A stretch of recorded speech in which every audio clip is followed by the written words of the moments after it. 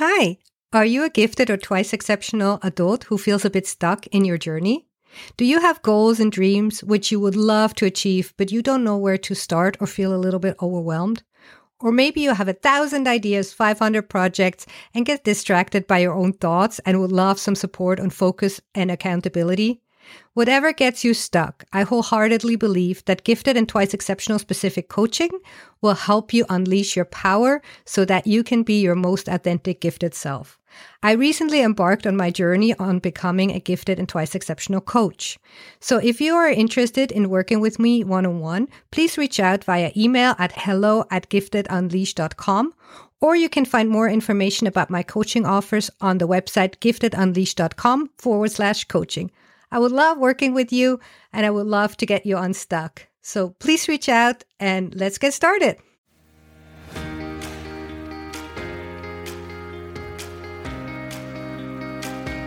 Hello and welcome to Unleash Monday, where we talk about the brain, especially the gifted brain, and how does it affect our thinking and experience of the world differently. There are a lot of stereotypes and stigma around giftedness, and I'm here to challenge those. I'm here to raise awareness and to have a conversation around this topic of what does it mean to be a gifted adult. Common experience among gifted folks is that they feel out of place. They don't quite fit in. They are too sensitive, too intense, too emotional, too overexcitable, and too deep thinkers about the world and about themselves. So if you have been called too much about anything, then this show is for you. My name is Nadia. I'm too loud, too colorful, too bubbly, too bossy, and I love to talk too much. So welcome to my world, and I'm so happy you are here. Hi, happy Monday. I'm so excited you are here. Today we have a very, very special guest. And if you have been listening to Unleash Monday for a bit, I'm sure you came across the term of overexcitability and Dabrowski's theory of positive disintegrations. So today we have Chris Wells on the show.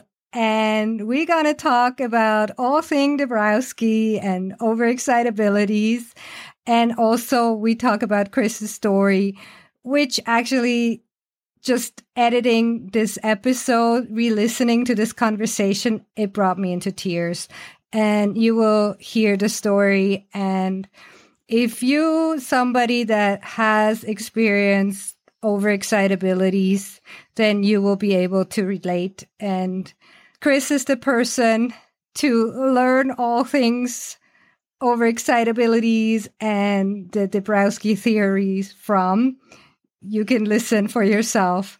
And if you're interested in learning more about what it means to be a twice exceptional adult, then last time I talked to Julie Skolnick, and Julie has her conference coming up. It's the first ever conference for twice exceptional adults. And for the first 24 hours, all the content is completely free. It's on the 1st of November, 2021. And if you missed that date when you listen to the replay, then you can find a affiliate link on my website where you can purchase the access of all the recordings. So you will see a lot of incredible speakers. I'm one of them, but there's a whole lot of really incredible speakers that I'm a little bit starstruck being amongst all of them. So yeah, but I just wanted to mention this quickly now so you don't miss that opportunity. But now let's dive into this week's episode because Chris has so much to share and I'm sure you're going to love this conversation. And without further ado, here's Chris. Welcome, Chris. I'm so excited to have you on the show today. I'm so excited to be here. Thank you. Oh, it's been an honor and it's so beautiful. All these, relationships that are formed and people referring me. And it was actually Tracy Winter who introduced us. And she said, oh, I have Chris in my network. She might be a great candidate for your podcast. And you have such an interesting, incredible story. And I hope we can untangle it and make it really accessible for the listeners. So you are a gifted person, 2E, I think, right? Is that correct? And you also are doing research in this space of the giftedness. So why don't we start with your own story and then go into your research? When and how did you learn that you're gifted? And I think that's different from the time point when you realized giftedness means so much more than just being smart. Right. Well, yeah, my gifted story does go back to childhood. I was a very precocious child. I was identified as gifted when I was in elementary school. And I was identified as like highly or profoundly gifted as a child. And so I felt not only different internally, but I was sort of set apart by the adults in my life at school as very different. And I was sort of made to feel by teachers, especially, that I should know that I was an extreme outlier and that I should change the world someday with my gifts. I mean, there was this incredible burden around my giftedness. High expectations on the side of everybody else around you. Very high expectations. Yeah.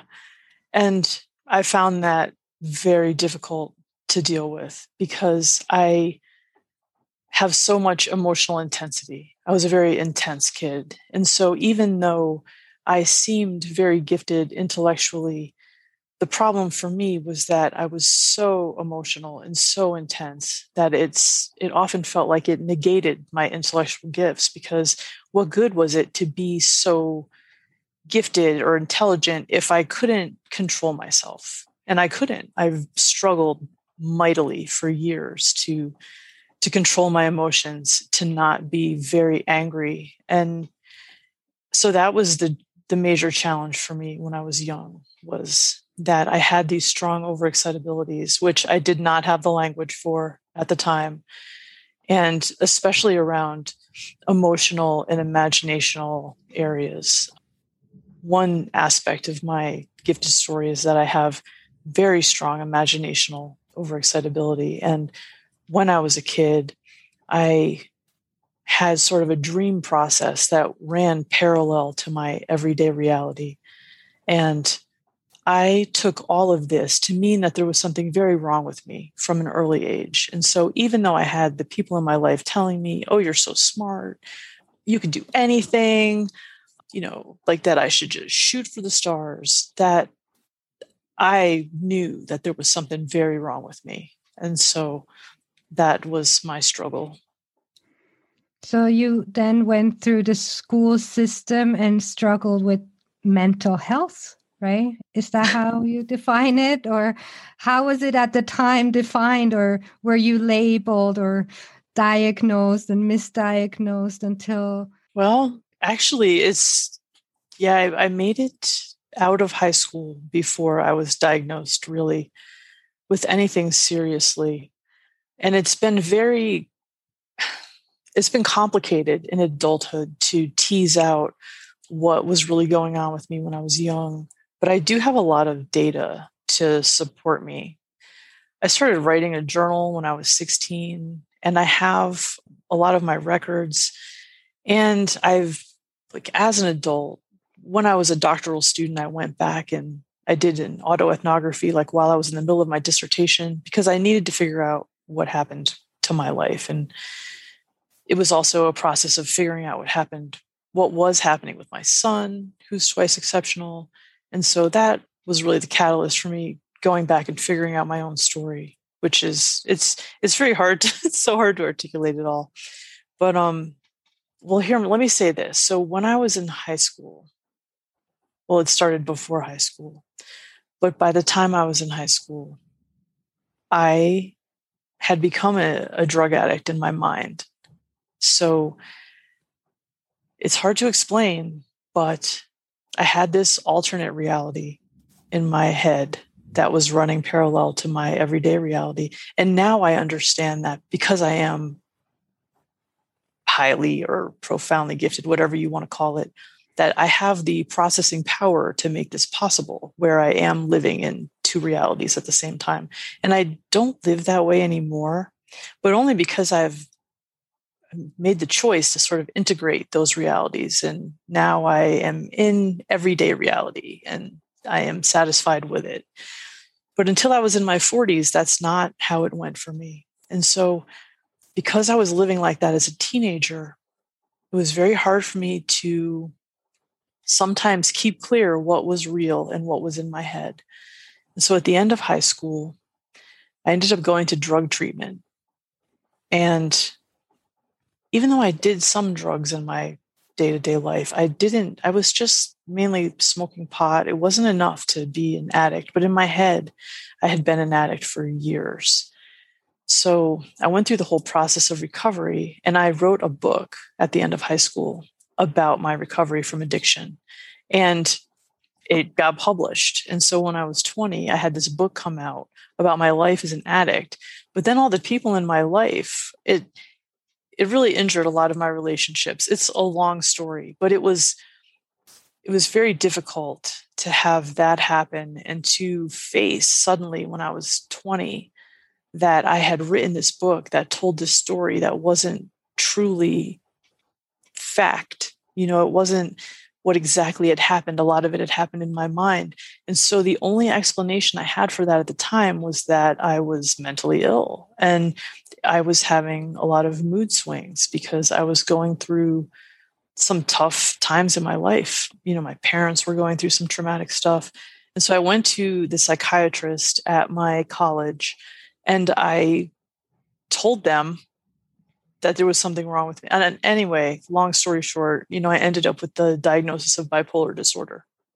And so that's how my journey into the mental health system began. And now when I look back at my journals, I can see that I did not have bipolar disorder. It's very clear in my writing. Well, but that's not how, when I went in and explained how I was feeling and my emotional intensity and the things that had happened, they were working from the DSM and the word gifted never came into play. And that's because, well, doctors, therapists, they don't think from the frame of gifted unless they work specifically in this field. And so this is something that I've seen throughout my life. And it highlights again this really the need that if you are gifted, if you've been, identified gifted as a child, if you have a suspicion that you are gifted, well, once you're gifted, always gifted, right? It's not something that goes away. But I also talk to a lot of people, especially here in Europe, and I think mostly outside of the US, in our age bracket, the kids were never identified. So I don't know anybody in my surrounding that was identified as a kid. So now if you do have the suspicion as an adult that you might be gifted, it's very important to seek out a therapist. If you work with a therapist or if you want to work with a coach, that you look into somebody that understands giftedness. Because even if they're professional, even if they're a therapist, giftedness plays such a big role in the whole process. So do you want to share a little bit more of then how you connected the dots? Like, how were you able? Was that by chance or? Well, it's, and even before that, I would like to just say that even though I was identified as gifted and I was in gifted programming and that language was used with me into high school. And see, then I ended up going to a private high school. And so once I wasn't in a gifted program, I stopped thinking of that word really as applying to me because I just saw it as an educational label. It didn't occur to me that there was any kind of meaningful difference for me based on giftedness. For me, it was purely related to academics. And so none of my gifted teachers or guidance counselors, these people, unfortunately, even though they worked with gifted children, they weren't educated about what it means to be gifted. They weren't necessarily gifted themselves. And so there was a lot missing there. Nobody ever talked with me about what it meant to be gifted. And of course, because, I would say that both of my parents, were very bright. My mom is clearly gifted. I would say my mom's side of the family is like the gifted side. Well, she wasn't identified as a kid. She didn't have that language either. And so all of that was missing. And so by the time I became an adult, that word just was out of my vocabulary. It was something like in the past, like, well, yeah, I was a gifted kid, but who cares? Like, it didn't amount to anything. I had all of that gifted baggage, and that's when I meet with clients, we talk a lot about the gifted trauma that we go through not being seen. You mentioned that Tracy Winter is the one who introduced us. And yeah, the fact that Tracy did her dissertation on being seen is such a contribution to our field. This is something that really matters.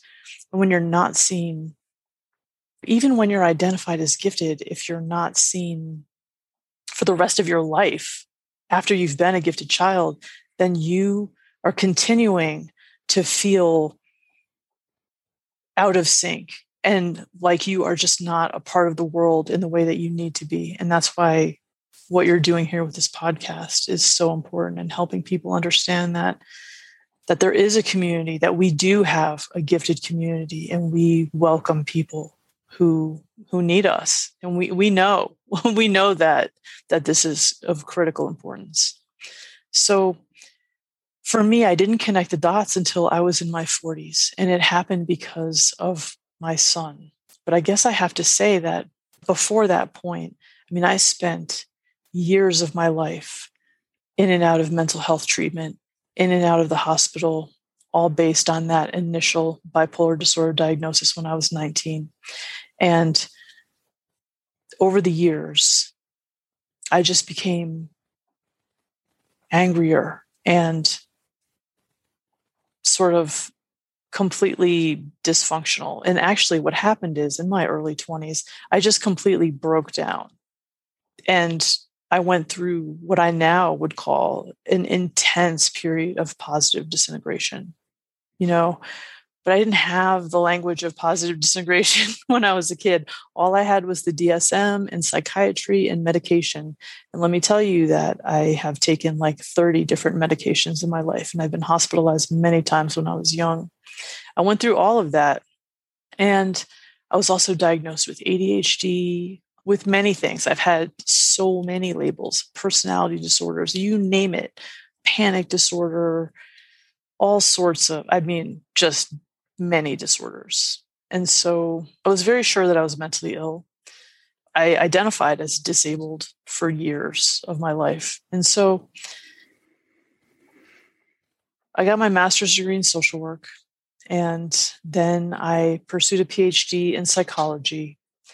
And it was while I was working on my PhD, we realized that my son was twice exceptional, or we suspected he was. First, it was clear that he had a learning disability, like that he's dyslexic. He was diagnosed with ADHD. And then we started to realize that it wasn't just that he was such a smart kid, but it wasn't manifesting in the classroom. But people started saying to me, even I remember his first grade teacher was like, well, you're clearly a gifted person. And so we think that there's probably more going on with him than meets the eye. And that was the beginning. Like, that was enough for me to start investigating. And so I started reading in the gifted literature. And that's when all the pieces started falling into place for me.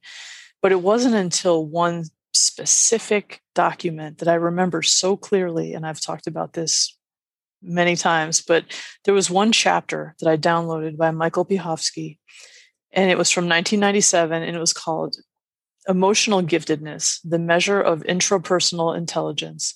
And when I read that, it just completely stopped me in my tracks, and I had to just put it down. And for months, when I read what he said about Dabrowski, about overexcitabilities, about positive disintegration, I can't even tell you how it started to creep into my awareness that I had really misunderstood myself. And I started to see that I had been misunderstood, that I didn't even know who I was, and that I was going to have to rethink everything.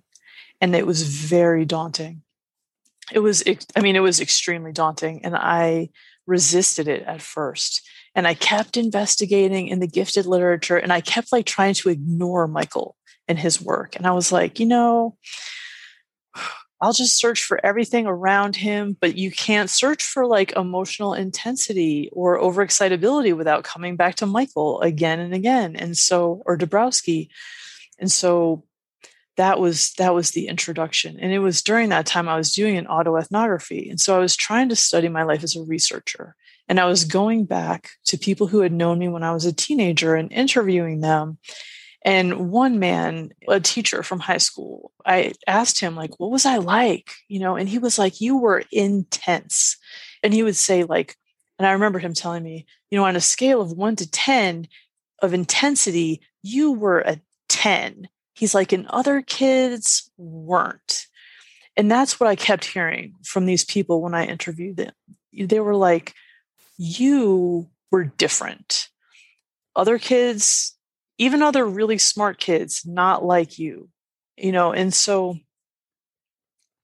I started to realize that it wasn't because I was mentally ill that I was so different, that it did have to do with giftedness, and that this was a part of me that I had never cherished and I had never seen as a blessing at all. And it wasn't until Michael's work and Dabrowski and Linda Silverman, there are a lot of people I can think of whose work, Mirica Gross, her book, Exceptionally Gifted Children, made me cry. I realized that when you are an extreme outlier, that being in regular school is like torture for you, to be in that lockstep progression. And so, yeah, there was this whole journey involved in getting to where I am now in 2021. It's true. Wow. And I only learned about my kind of difference a year ago, and I'm not on that extreme end. Like Paula Prover said, I would define myself as barely gifted. So I'm really like in between, and I see myself also maybe able to translate more between the neurotypicals, or like, the 100 to the really outliers. And when you're such an outlier, to find peers or somebody that like mirrors you, it's like you never even had the chance, I guess, in this school system, right? So must have been very lonely. And going through this and reading all of this, like you say you cried when you read this one work, but I guess that it must have been a very emotional kind of, why hasn't anybody told me this? Like I've been in and out of the hospital for years, and finally answers, and there's nothing wrong with me, or not as much as I imagined, right? Like, oh my God. And just, you had this identification as a child, like you were identified. But I also have listeners, they read the books and suddenly they can relate, and they were like, it's an emotional roller coaster, but because they've never been identified as a child. And as you said before we started recording, like finally you found, community and like-minded people. So they're now scared that, like, saying you're gifted, even though they're not good at maths, they were never at university, maybe, and Mm-hmm. then they relate, and it's emotional, and then they're like, but now I need an IQ test, and oh, what if I don't pass? And then they're so scared, and then they're also afraid that somebody's going to take this away from them, that they're not part of this community. Do you have something to say about that? Like, I do. Can people embrace it? And what about an IQ test and all of that? Well, I do have thoughts about that, because now I'm working as a therapist and as a consultant and also as a mentor for gifted adults. And when people come to me, they don't all necessarily have high IQs, but there are so many ways that you can be gifted outside of the stereotypes. Like, we really need to get rid of the stereotypes. And honestly, this is how I approach it when I talk with clients or with whomever, is that this is where Dabrowski's theory gives us such a gift in understanding giftedness beyond academic achievement. And this is why, for example, Michael Piechowski's work is such a gift to us, because we can look at what Dabrowski called multi-levelness as a kind of giftedness that is completely outside of the educational realm or the academic achievement realm. It's a way of, it's a way of perceiving reality and living in reality that is a type of giftedness itself. And overexcitabilities are the foundation to a multi-level perception of reality. And it's really tough to describe exactly what he meant now. But basically, when Dabrowski looked at two major kinds of developmental process, unilevel and multi-level. And unilevel fits most people in the world. That would be maybe the statistical norm as we see it, where things are more black and white.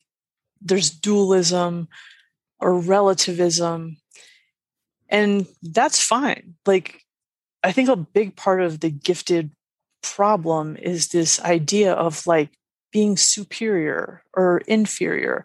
And, it's hard to get away from that, even when using the Dabrowskian language, because people who see themselves as unilevel probably do feel inferior, even though that's obviously not what he meant or how it should be. But there are some of us who have these strong overexcitabilities with or without the extreme cognitive abilities that you could measure with IQ or whatever kind of testing. And if you have this perception of reality, your experience of the world is different than somebody who's unilevel. And that's just the way it is. Like, it's not better or worse, it just is. And frankly, it can be a huge burden, because those of us who do see the world in many levels and many, we have like, we're so tied to our values and everything that we're examining. And Dabrowski, so much of his work is based in values.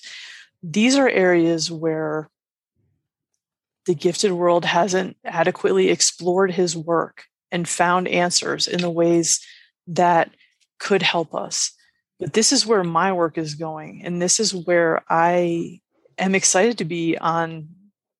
I'm excited to be here with you today and even talking about this, because I think that there are so many aspects of Dabrowski's theory that will shed light into the gifted experience that haven't been explored yet and haven't been discussed enough, because there's been too much emphasis on overexcitability. Well, there's so much more to this theory. And I think that and so this is what I do with my clients. I give them excerpts from Dabrowski. I'll point them to Michael's work, and I'll frame it in this other way where it's not about what you did in school. It's not about your grades. It's not about test scores. It's about who you are and your experience living in the world. And so if we are having these deep, complex conversations, how can you keep arguing with me that you're not gifted? If you see me as gifted and we are having this discussion, doesn't that say something about you? And so I do feel like a big part of my work is just to be a mirror for the gifted and to help people see that there's so much more to this than they realized. And it's unfortunate that so much of the gifted work lives in the field of gifted education. Obviously, gifted education is about children. They have basically forsaken the gifted adult, because that's not what they're focused on. They're focused on children. And so we don't have a field for gifted adults. Unfortunately, even though there are decades of work on gifted adults, we still don't have an area in the academic world that's ours outside of education. Well, it needs to be in psychology, not in education. And so these are just some of the I mean, the problems that we face when it comes to legitimizing the experience of gifted adults. Maggie Brown, I feel like I have to mention her name. She is someone who is really trying to legitimize research for gifted adults and trying to create some standardization. This is what we're talking about. This is what it means. And so there's a lot of work being done by a lot of people. We do have a community. And, well, I won't go on forever. I'm sorry.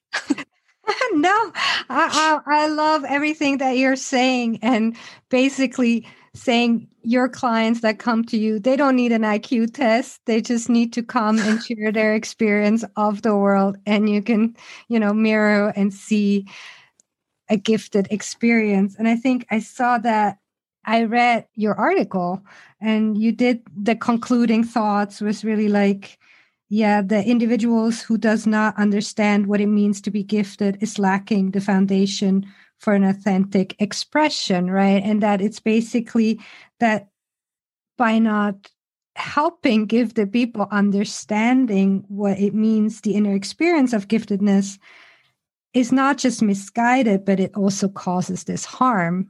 Mm-hmm. And I think that that's what you're now doing with all the work you do and your research. So yeah, I mean, wow.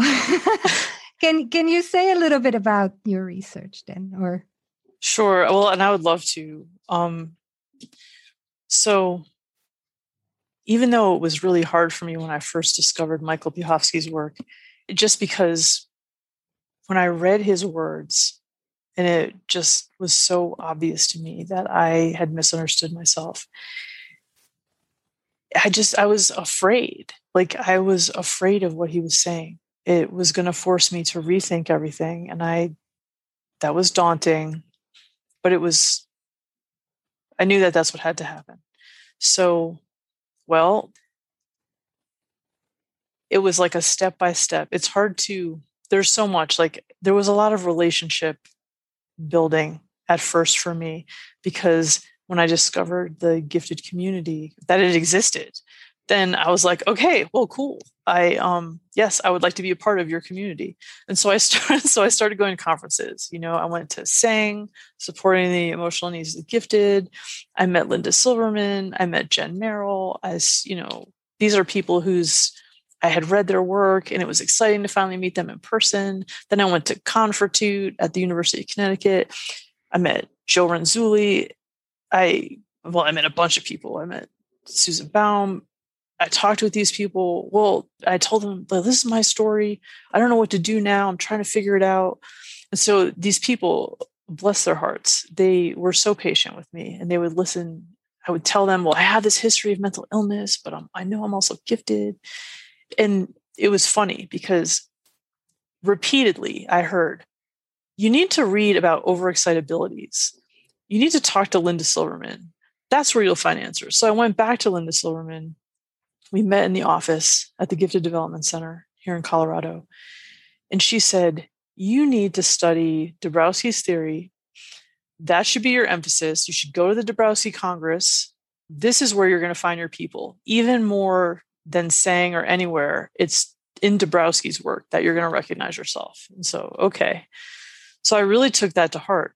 Yeah. And so then I just started reading everything I could about Dabrowski's theory. And I kept, again, like, reading Michael's work.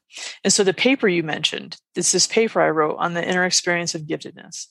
And so the first version of it was very different than the final one. So I submitted it to Advanced Development Journal. And Michael Piechowski is the one who wrote to me with editorial feedback. And I mean, I had like a little heart attack here when I got an email from him. And I was like, oh my God, like, why? And I wrote to Nancy Miller, the editor, and I said, I don't feel like I can't deal with this guy, Michael. Like, it just felt too intense for me. Like, he was too intimidating. He has 2 PhDs. He's like the Dabrowski person. I'm like, no, I mean, I need somebody easier to deal with. And she said, no, I feel like Michael is the person who can guide you working on this paper, and he's the best option. So just work with him. And so that's how I met Michael. And we started emailing with each other. And he was, what's the word? he just, I don't know. He was like, I felt like he was challenging me from the start because I would say, well, I have ADHD. And he would write back and be like, do you? Well, I don't see that in your story. And so then I felt like I had to justify myself to him. And so it felt like the challenge was there from the start. But then I had to read all of his work. So I did. So I read all of his work and everything I could get my hands on. And I kept writing to him. And so we kept writing to each other. And it really started in summer of 2016. Well, now, I mean, he's such an important part of my life. He became my mentor, my friend. We have a chapter together this summer, the Handbook for Counselors Serving Students with Gifts and Talents by Cross and Cross. And so building a relationship with Michael has been a huge part of my process. And as much as his work has felt like a gift to me, his place in my life has also been such a gift. And now I work with the Gifted Development Center and I work with Linda Silverman. And I'm the director of qualitative research at the Institute for the Study of Advanced Development, which is her organization. And Frank Falk is also a mentor to me. And all of these people from the gifted community welcomed me with open arms. They gave me this opportunity to do research. And so I do study Dabrowski's theory. I've studied it very deeply. I have been learning Polish for the past 4 years. Michael has been teaching me how to do translation work. We've been working together he's done the work. He just shows me what he's translated and helps me understand his thought process. But he has been translating this book from 1935, the first book that Dabrowski wrote about overexcitability, and it's in Polish. And the insights that I have gotten into that original work, thanks to Michael's translation work over the past few years, has been incredible. And so for me, building these relationships and these opportunities to be mentored by Michael and Frank and Bill Tillier, it's been amazing. It's all a part of my story at this point. Wow. I can just when you have somebody you look up to and that's, the editor, the one from the journal that writes back to you, I can just whew, yeah, wow. Kudos to you that you keep going and now he's your mentor. Wow. Can I ask you a more of a challenging question of more the naysayers and the haters that say, well, Dabrowski, it's not quantitative data. And like in science, we say you cannot reproduce the results. And so I heard those kinds of critics. What do you say to them? Oh, I'm so glad that you brought this up. Oh, yes. So yeah, they're right. There have been many criticisms of the overexcitability research. And I think that's been really helpful to me to see these criticisms, because when I came to the theory, I was reading both sides of it. I was seeing myself in Michael's work, of course, and in Dabrowski's work, and feeling so validated. But of course, it was very unsettling to see all of these criticisms. And so in order for me to wrap my head around it all, I had to read all of the overexcitability research, and I had to read all of what Dabrowski wrote in English. And I just had to take it all in and inhale it and absorb it. And so that's what I did. And when I did, it really showed me that, well, for one thing, there are a lot of flaws in the overexcitability research, and the instruments are not perfect by any means. I mean, we do need better instruments, and we do need more research. There's a lot that we don't know about overexcitability. No one has explored it in typically developing individuals. No one has explored it at the other end of the spectrum of IQ. Well, there's a lot we need to know. There's absolutely no doubt about that. But does that mean that it's all trash and we should throw it away and that no insights can be gleaned from it? No, I mean, that's not true either. And so I think it's problematic that so many graduate students do research that doesn't get published, for one thing. I mean, I've seen, well, there's probably 200 dissertations and theses that have been done on overexcitability, and only a fraction of them end up, or not even just overexcitability, but also just testing different applications of the theory, or even if you've just included it in your dissertation about giftedness, there's a lot of work that never gets published. And so a lot of the enthusiasm of graduate students never makes it into published work, or they don't continue that line of work once they, well, sometimes they don't even get a job. I mean, you know how the academic world is. I mean, it's not an easy path. It's not clear cut. And there's not, like, overexcitability doesn't lend itself to grant money or funding, or, there are a lot of reasons why this work hasn't been developed like it could have been in the gifted field. And so that's one problem. But there are two papers in particular that have caused real division in overexcitability and gifted ed. And they're from Vweek, Kreshok, and Kerr, and Vweek, Kerr, and Kreshok from 20. I apologize if I'm not saying these names perfectly, and they're both from 2016. And they said in their articles that overexcitability and openness to experience are the same thing, and that we should stop talking about overexcitability in the gifted field because it's really openness to experience. And so those two papers, I mean, it's interesting to me how so many people in the field of gifted ed were like, oh, well, this must be true. And they just were like, well, let's stop talking about overexcitability then. Yeah, I guess Dabrowski's theory has no relevance for the gifted. Well, it's that kind of black and white, kind of dualistic thinking that is problematic in its own right. I mean, obviously, overexcitabilities have a tremendous amount of relevance in the gifted. Just listening to your other podcast episodes tells me how much it means to people when they discover this construct as adults and they recognize themselves in a new way. Maybe openness to experience causes that same feeling, and maybe it doesn't. I don't know. But I can tell you that even though there are strong similarities between overexcitability and openness to experience, they're not the same. And we need to, instead of saying, well, let's just throw out overexcitability, we need to say, oh, well, we should explore these insights between overexcitability and the 5-factor model and openness to experience. Like, it just, the way that those papers were received in this field and the way that everybody was ready to just give up on decades of work and understanding, to me, is a real indictment in the field of gifted education and shows us that, yeah, we have a lot of work to do.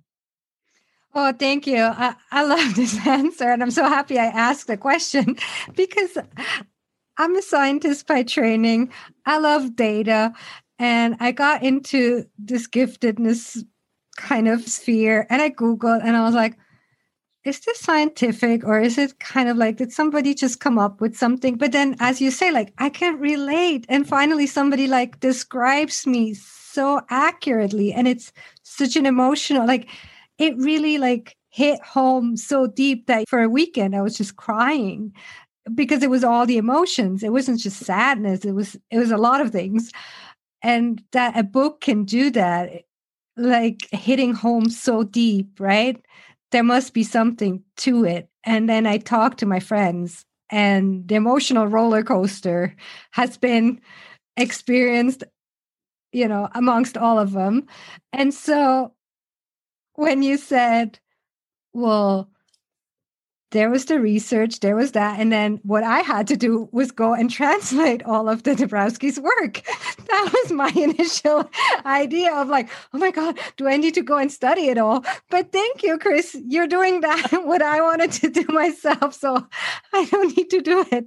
So thank you for doing the thing I actually thought first. Now that's what I got to do. So I think great mind think alike. So yeah, that was my initial thing. I was like, I need to go and do a PhD in psychology and study this before I can even talk about this publicly on a podcast, as a scientist with something that really, as you say, lacking data. But then with the qualitative data, what you say is like, the experience of so many people saying, it resonates. It resonates. And that's not something you can deny, even if you don't have the quantitative data yet to support it.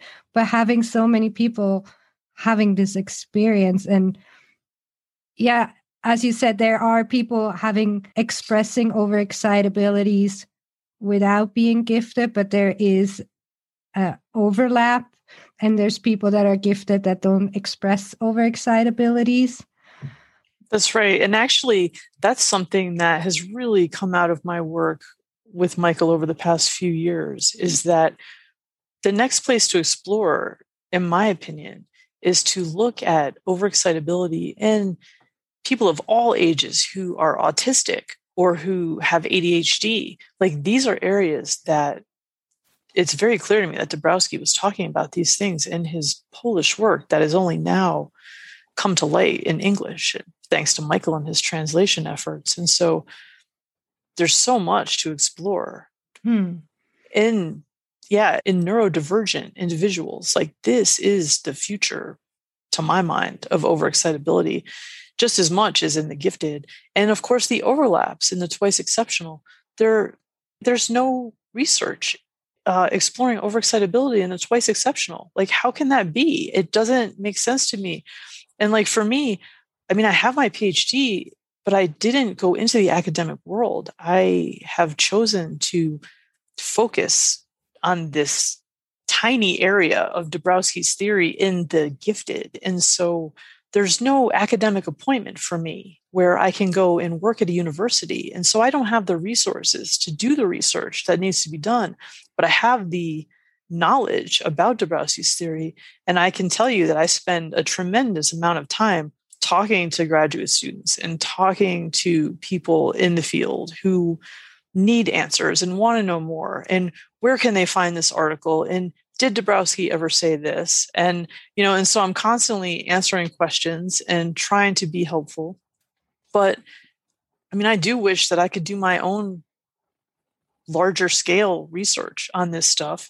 On the other hand, when it comes to the things that I'm most interested in, I just don't know that the statistical, like the numbers are never going to be there, maybe, to provide the quantitative insights that academics wish could happen in these areas. I just think that there's not enough respect for qualitative research. There's not enough respect for the inner experience of giftedness, which matters whether you can put a number on it or not. It still matters. Wow, thank you. And also thank you for sharing and doing this basically very needed work outside of academia, because it's so needed that we do get these resources. So first of all, a big thank you. And I hope you're going to share your links and resources. And I can also put in the show notes everything that we can share to the listeners so they can also read up more on Dabrowski and Michael Piechowski. I see time is running out. We've been talking almost an hour. So if people want to learn more about you, your services. I do counseling, consulting, and mentoring for the gifted. So where can people find you? You can go to my website, which is www.christianwells.com. I'm also on Twitter, and I'm not on social media much, honestly, but I am on Facebook. I am an admin with Bill Tillier and Amanda Harper on the Dabrowski International Group on Facebook. I'm a co-admin for a Facebook group for parents of gifted and twice exceptional kids.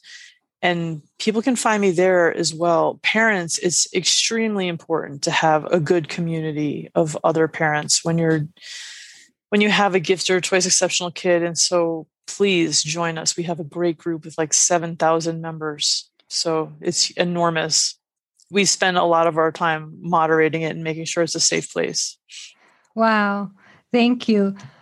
Before we go, is there anything you wish people know? Is there anything else you want to share? Or is there anything you wish you knew earlier? I wish that people, I thought about this question, and it's a tough one because I feel almost overwhelmed by how much I wish people knew. I wish that people realized that there is a meaningful psychological difference to being gifted. And the fact that empirical research hasn't proven that doesn't make it any less valid for those of us who live with this difference. And I wish that the academics in the field of gifted education would stop trying to erase our experience by saying that this isn't true, because it is true. There is a tremendous amount of work out there in the world that does support this, if you only are willing to open your eyes and read it.